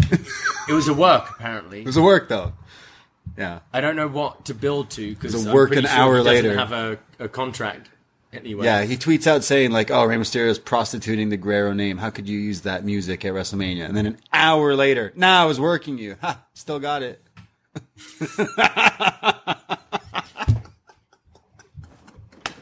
I thought that was hilarious. Like, yeah, I still got it, bro. It's like, you still got it. It's just lying. Yeah, and cheating and stealing. Yeah. Anyways, I just want to talk about the guy who throws couches. This is how a heel should tweet, hook, line, and sinker. I still got it. And then he's retweeting. Everyone was like, wow. Wow, bravo, Chavo. Bravo, Chavo. That you did was it. Great You got stuff. us. I love Chavo, but yeah, sorry. That was not it. All right, now can I talk about the guy who throws couches? Yep. The big You a big motherfucker. All right, let's talk about this fucking big fucking cunt right here. Oba Femi. This guy is my post feed right now. This guy's my new favorite wrestler right off the bat. It's really rare in today's age, especially in like NXT or WWE, that like your debut right away, you're like, okay, hold on. Who's this guy? Yeah. Because I didn't know who this guy was until they showed me vignettes where he's throwing couches and fridges and TVs. And I'm like, okay, I guess he's big and he's strong. This guy is big and he's strong. Oba Femi, 6'6", 200 plus pounds here. He's just the unit. And he's going up, making his debut against Ora Mensa, who they've seemed to just kind of forget about. They're like, we got a new DJ now. Sorry. Came from what? NXT UK? Yeah. He was in that, was it the ladder match or something? Yeah. Very quickly done nothing since then. His gimmick was a DJ, and now we have Eddie Thorpe as a DJ, so... Weird. Yeah. Well, he gets fed to this beast here. Huge strikes from Oba Femi here, who's... like I said, he's 6'6". They're billing him from Nigeria. He's one of the next in line signees as well. And doing some digging. This guy's only 21? Oh, wow. This guy's 21 years old? He's a monster. He hits a series of strikes and, Mensa tries to come back here with this, like, kick gets countered. He does, like, the RVD, like, over the top flippy kick and then a springboard, like, side kick. So 2 RVD moves in a row, but then just gets caught in these shoulder blocks and clotheslines and slams, and then just gets slammed down here. This rolling elbow killing him, and then Oba Femi hits this pop-up powerbomb, just sending this guy to the Shadow Realm with the 1-2-3, making a very impressive debut. This pop-up powerbomb looked awesome. Oh, yeah. He kind of came down, like, obviously got some height because he's a big guy. Yeah. But came right down on his knees as well, like, looked really good. Man, this guy is great. Yeah, I hope you don't hear of him, like, just being, like, dangerous, because, like, a lot of his moves look very good, but it might have been because he was just hitting the shit out of this guy. I mean, maybe Mensa was put in there for a reason, because sure. he's good, and he made this guy look good, but, right? Yeah, I thought he was exciting to watch, like, a real powerhouse here. It was very interesting. Booker T was like, yo, who's this guy? This guy is like, he's like, this is the next big thing. I mean, look at this guy. He's a monster. And yeah, this guy looks like a beast to me. And I was drawn, as soon as he made his entrance, I was like, sorry, who's this guy? No wonder this guy's throwing I believe he was throwing those couches now, because he was throwing this guy around like nothing. So yeah, future WWE star, Oba Femi, for sure, honestly, making a debut and instantly being like, oh, you're better than a lot of the guys who are in bigger positions right now. So I would like to see more of this guy. So for sure, we will be seeing more of Oba Femi making his debut, but pretty good. After the match, Gigi Dolan just really didn't like that match, because she interrupts commentary and she grabs Vic Joseph's headset and she's like, no, I'll give it back, I promise. And she talks to the camera and she's talking to you, JC Jane. You ran your mouth about my crummy family. Well, I ain't going anywhere, and I'm going to make your life a living hell. You want to bring my family into this? Well, next week, my brother will be sitting ringside. I assume they're fighting. I don't know why she. I assume that's what I got from this. The match is my brother's here. Like, oh, okay, cool. I think Gigi sounded a lot better since this whole family brother story has started, and I think it's because she's tapping into something real. I thought she sounded great here, and just I'm quite excited to see how they'll get the brother involved. Actually.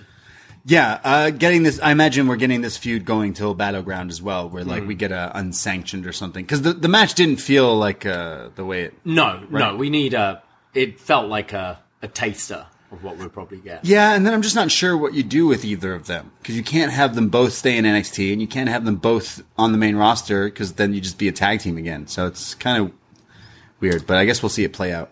Yeah, I mean, there's still... I think now we've just put them in singles roles. I don't think it's necessarily a rush to move them up now. Yeah. We go to Drew Gulak and Charlie Dempsey. They're backstage being interviewed, talking about how Charlie lost to Wes Lee last week. And Charlie Dempsey says that Wes probably has an inferiority complex because he just always has something to prove and wants to prove things. And Drew says that he has a match against Wes next week, and I'm going to break him down, and I will be the new North American champion. Because Wes, doesn't matter how many title defenses you're trying to rush through, this game is a marathon, not a sprint. So he's going to take that title from him next week, which sounds pretty good. I think Drew and Charlie, Regal Jr. here, sounding good.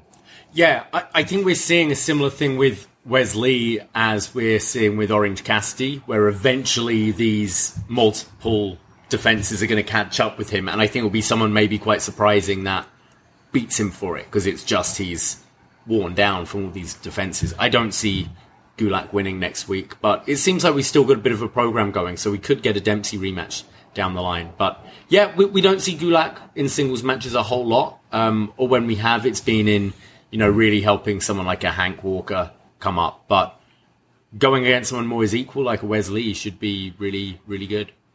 Well, Wes has been killing it recently. Oh, yeah, absolutely. Well, we cut from that, and it shows Wes in his locker room, like he just watched Drew Gulak and Dempsey kind of run him down. And Tyler Bate walks into his locker room and says, hey, man, I just want to say, I got your back. I noticed that Drew Gulak and Charlie Dempsey, they're talking that. And I know that Drew is facing you next week, and Charlie will be ringside. So, I just want to say, I got your back. And Wes says, you know what, man, I appreciate that. I don't know what they could be up to, so I wouldn't mind having someone having my back there. And Tyler Bate says, also, we can meditate a little bit before your match. And Wes kind of goes, okay. A little pre-match meditation. Wonder if because Tyler Bate looks like someone I used to buy weed from now. So, I mean, maybe that was the joke that, hey, maybe we'll smoke some weed before your match, which makes me believe that we're getting some sort of where's this guy from? Where's Drew Gulak from? Pittsburgh Combat Club happening here. You want to throw a random monkey wrench into the title picture of this? I'd say Tyler Bate joins their little clique. I don't see him joining, but I don't trust him. Right. It's been right since he's been doing Russell the Brand. meditation with Chase U, and Duke Hudson was like, I'm not buying that snake oil you're selling. Yeah. Even here, it was when saying a pre-match meditation, he's doing a look where it's I'm full of shit. Right. And people are buying it. And he's just doing this so he can get a title shot down the line. And he could be the one that takes it off. That would be a great match. Kind of, sneaks up on Wes a little bit and gets him on his guards down. Yeah, maybe, maybe I'm going a little too far, but maybe he helps Wes retain and then goes, hey, I helped you, let me get a match. And then I see Bate kind of acting a bit of a heel, so I'm getting absolutely. that vibe. Bate reminds me of my dentist today who kept trying to sell me on hypnotherapy. Okay. And I'm like, I don't care. So, does your dentist remove teeth for free? No, definitely not for free. Right. I'm hurting today after a tooth I want to pull out. Yeah. Oh, you want me to just do it for you? Yeah. Do it live. Spin heel kick. What's the wrestling move that gets a tooth knocked out? Like a Judas effect? V-trigger, something deadly, yeah. Well, we then go to our main event. Tiffany Stratton versus Roxanne Perez versus Indy Hartwell, the champion, in a NXT Women's Championship match. Triple threat. Let's effing go. We start off here with Roxanne, and all three of them are kind of tangling. Well, actually, it goes to break during the thing. And I hate when they start the match and then they come back, but I get it. Main event and all that. Indy's been thrown out, and it's Tiff and Roxanne who are going at it. Roxanne hits a running snap Rana on Tiff, who counters it by backflipping onto her feet just effortlessly. She is pretty nimble on her feet there. There's then Roxy, who tries to get Indy and Tiff up for this double rope jump arm drag, but didn't get all of it. Work. Yeah, it's the lucha arm drag thing, but I wasn't sure what happened here. Yeah, it was a bit. I think it was so she did the sort of Arabian press into the arm drag where she bounced with the legs off. And I think it was the other two weren't quite sure how to, like, react to it. Right, okay. So they both fell, like, a different way. It didn't look good. There's then a pop-up from, like, Indy, who launches Roxy into the air. So then she Thez presses onto Tiff, and then, like, vice versa. She hits a few of these. She sends Tiff to the outside against the table, the commentary table, and does a flying tope, just sending Tiff's head rocking into this table, and then gets in the ring and runs and hits another tope, like, into the Thez press to Indy on the other side. Indy eventually gains some momentum and control. She hits, like, the short arm clotheslines like Jake the Snake. And then Tiff comes back in and blocks a pinning attempt, and then just mushroom stomps the face of Roxanne. I don't know how this didn't just destroy her here for a near fall. And then Indy and Roxanne are on the outside when Tiffany goes up top and hits a swanton dive to both of them, when things, I guess, take a turn here, where it looks as if Indy's ankle just gets crushed here by the weight of Tiff and Roxanne.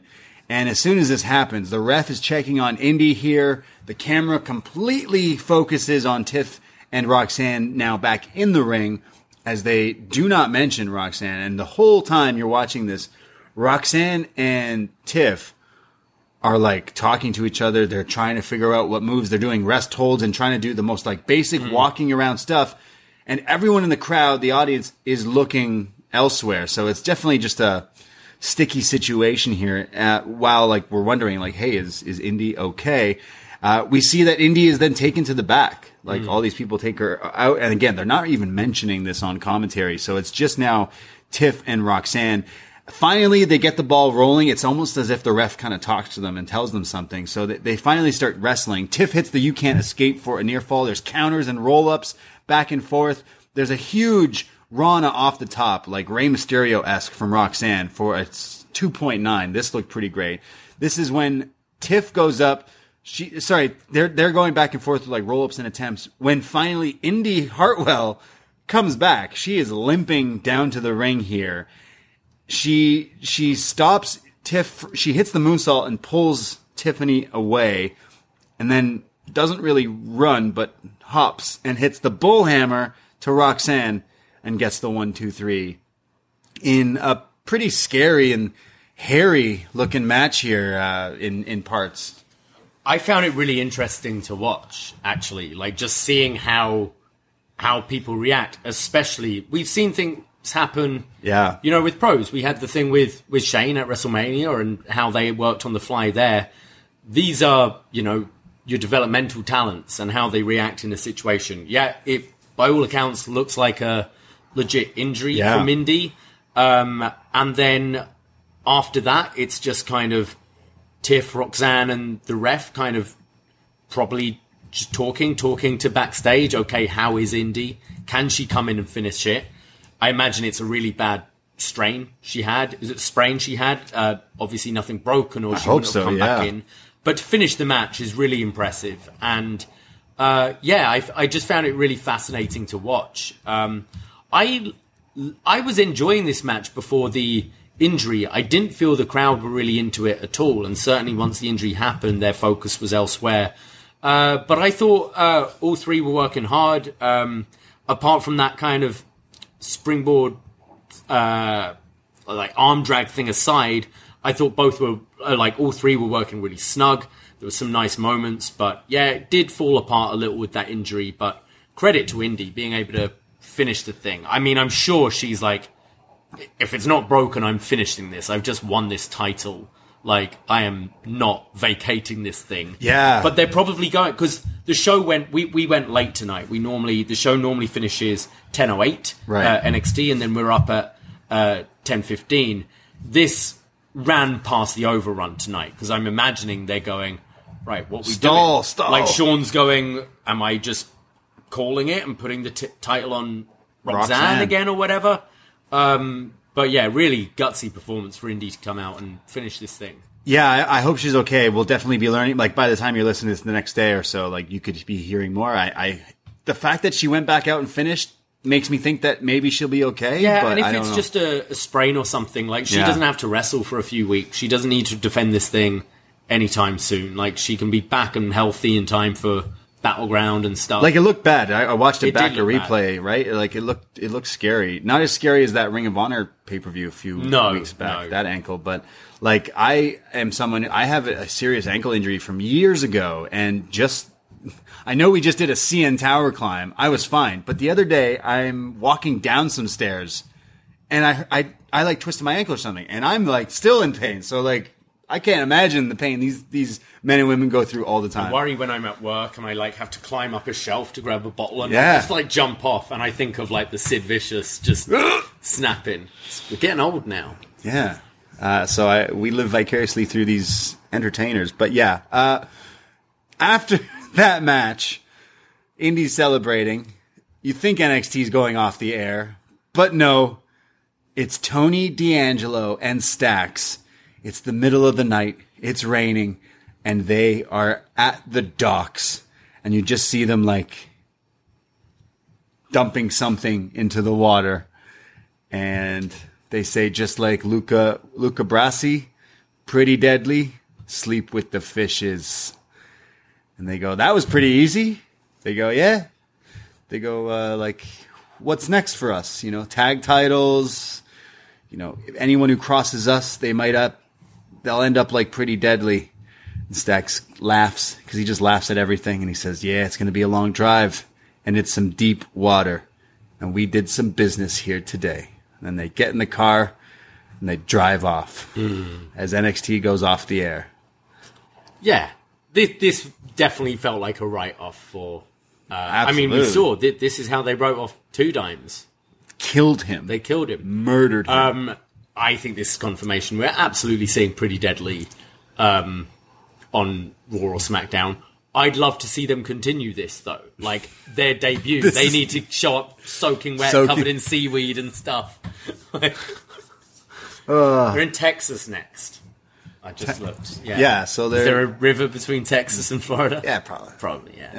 I don't know. We have the whole documentary. They're drafted, but then it's like they're not them there. Showing up, them being taken in by some old man to his cabin to like feed them like Frankenstein and Michael Myers. Yeah, exactly.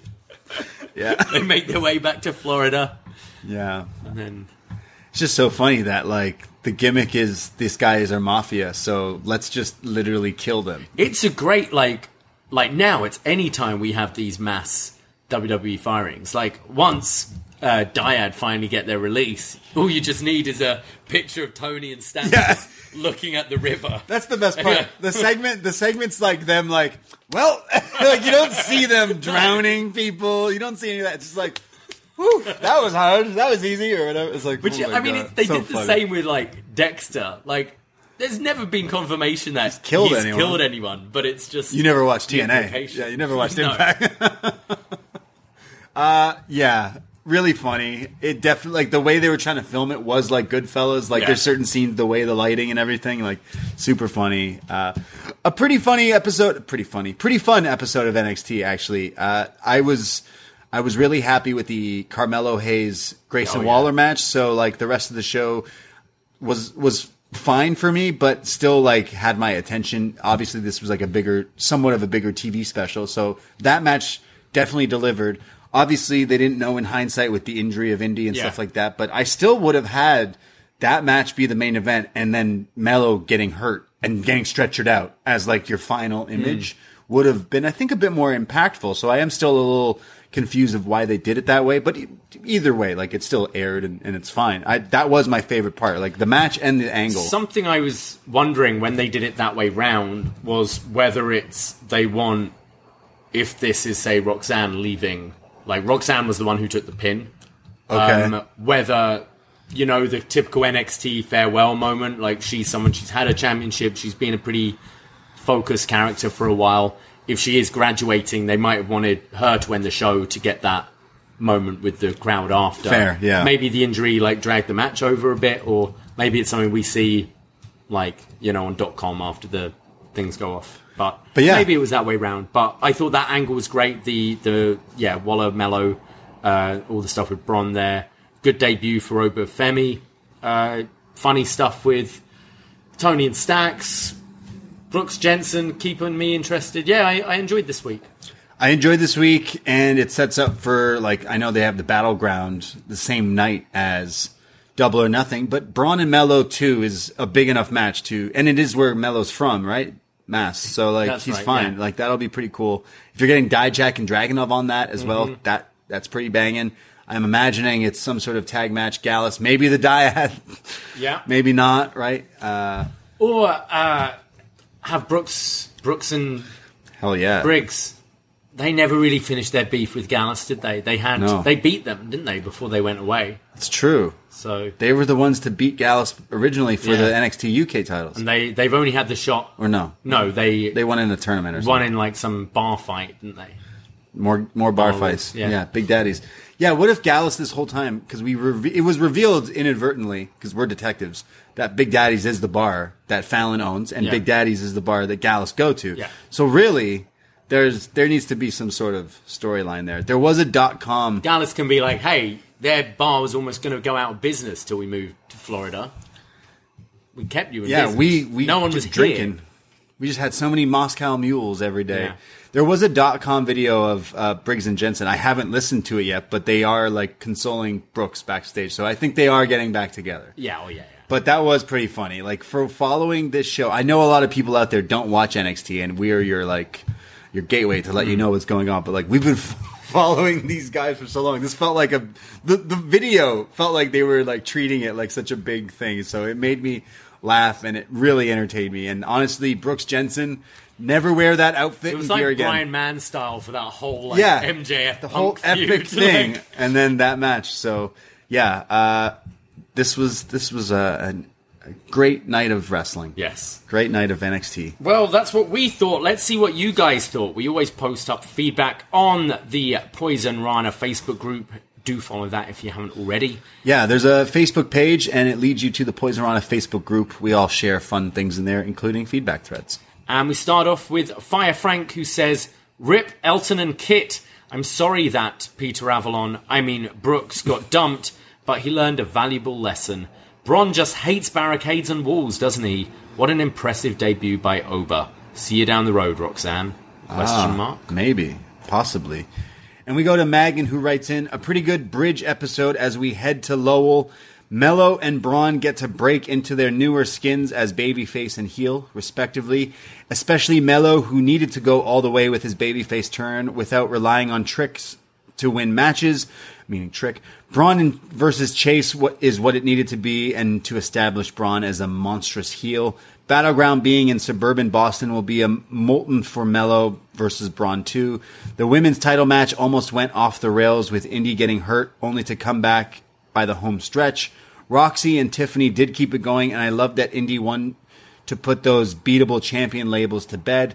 As for the rest of the show, Pretty Deadly are sleeping with the fishes and are bound to wash ashore to the main roster. Now with Indy retaining her title, who's got more of a chance to move up, Roxanne or Tiffany?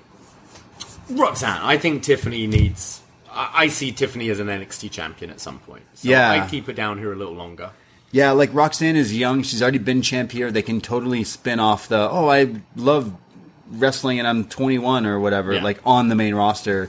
Make her one of the younger champs on the main roster as well. Yeah. So I could see that. However, Tiffany has been saying recently in some interviews, saying, I want to stay at NXT. There's some things I got to learn still, which makes me go, well, you're probably lying, and you're going to show up somewhere else. Tiffany is a future star. In a few years, she will be in some key matches for WWE. She's got everything. The swagger, the attitude, the look, and the wrestling. So, honestly, Tiffany is the one to watch for me out of all the women in NXT right now.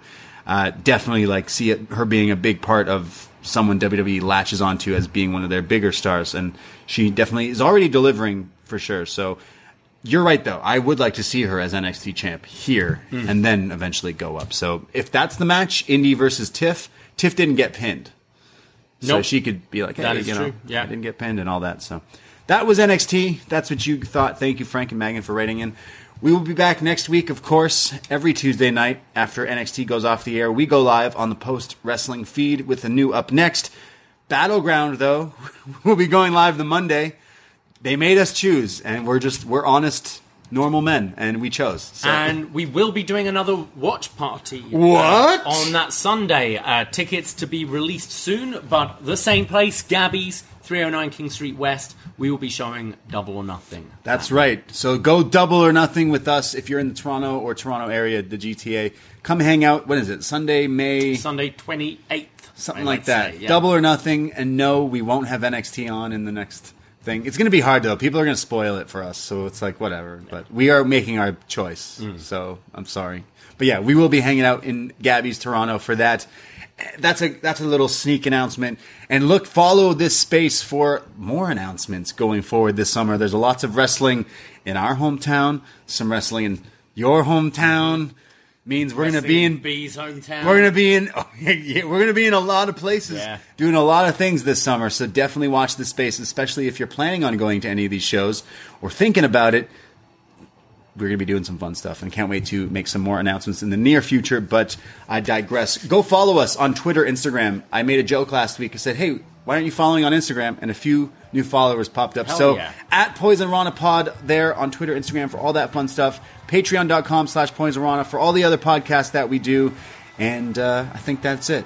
So I myself, Braden Harrington, you can find me on Twitter and Instagram. I am at the Bray D. And I am at Davey Portman.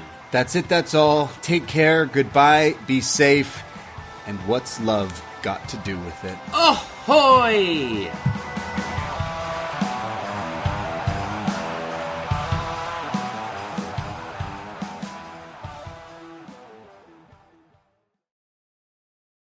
BetMGM has an unreal deal for sports fans in Maryland. Turn $5 into $150 instantly when you place your first wager at BetMGM. Simply download the BetMGM app and sign up using code OldLine150. Then, place a $5 wager on any sport. You'll receive $150 in bonus bets, regardless of your wager's outcome. And if you think the fun stops there, the king of sportsbooks has plenty of surprises in store. Check out daily promotions, same-game parlays, live bets, and so much more. Download the app in Maryland today and get $150 in bonus bets instantly from your first wager. Only at BetMGM. BetMGM and GameSense remind you to play responsibly. See BetMGM.com for terms. 21 plus only. Maryland only. New customer offer. Subject to eligibility requirements. Rewards are non-withdrawable bonus bets that expire in 7 days. From issuance, please play responsibly. For help, visit mdgamblinghelp.org or call 1-800-GAMBLER in partnership with MGM National Harbor. Promotional not available in Washington, D.C. What's so special about Hero Bread's soft, fluffy, and delicious breads, buns, and tortillas? Hero Bread serves up 0 to 1 grams of net carbs, 5 to 11 grams of protein, and high fiber in every delicious serving. Made with natural ingredients, Hero Bread supports gut health, promotes weight management, and helps maintain blood sugar. Hero also drops other limited edition ultra-low net carb goodies like rich, flaky croissants and buttery brioche slider rolls. Head to hero.co to shop today.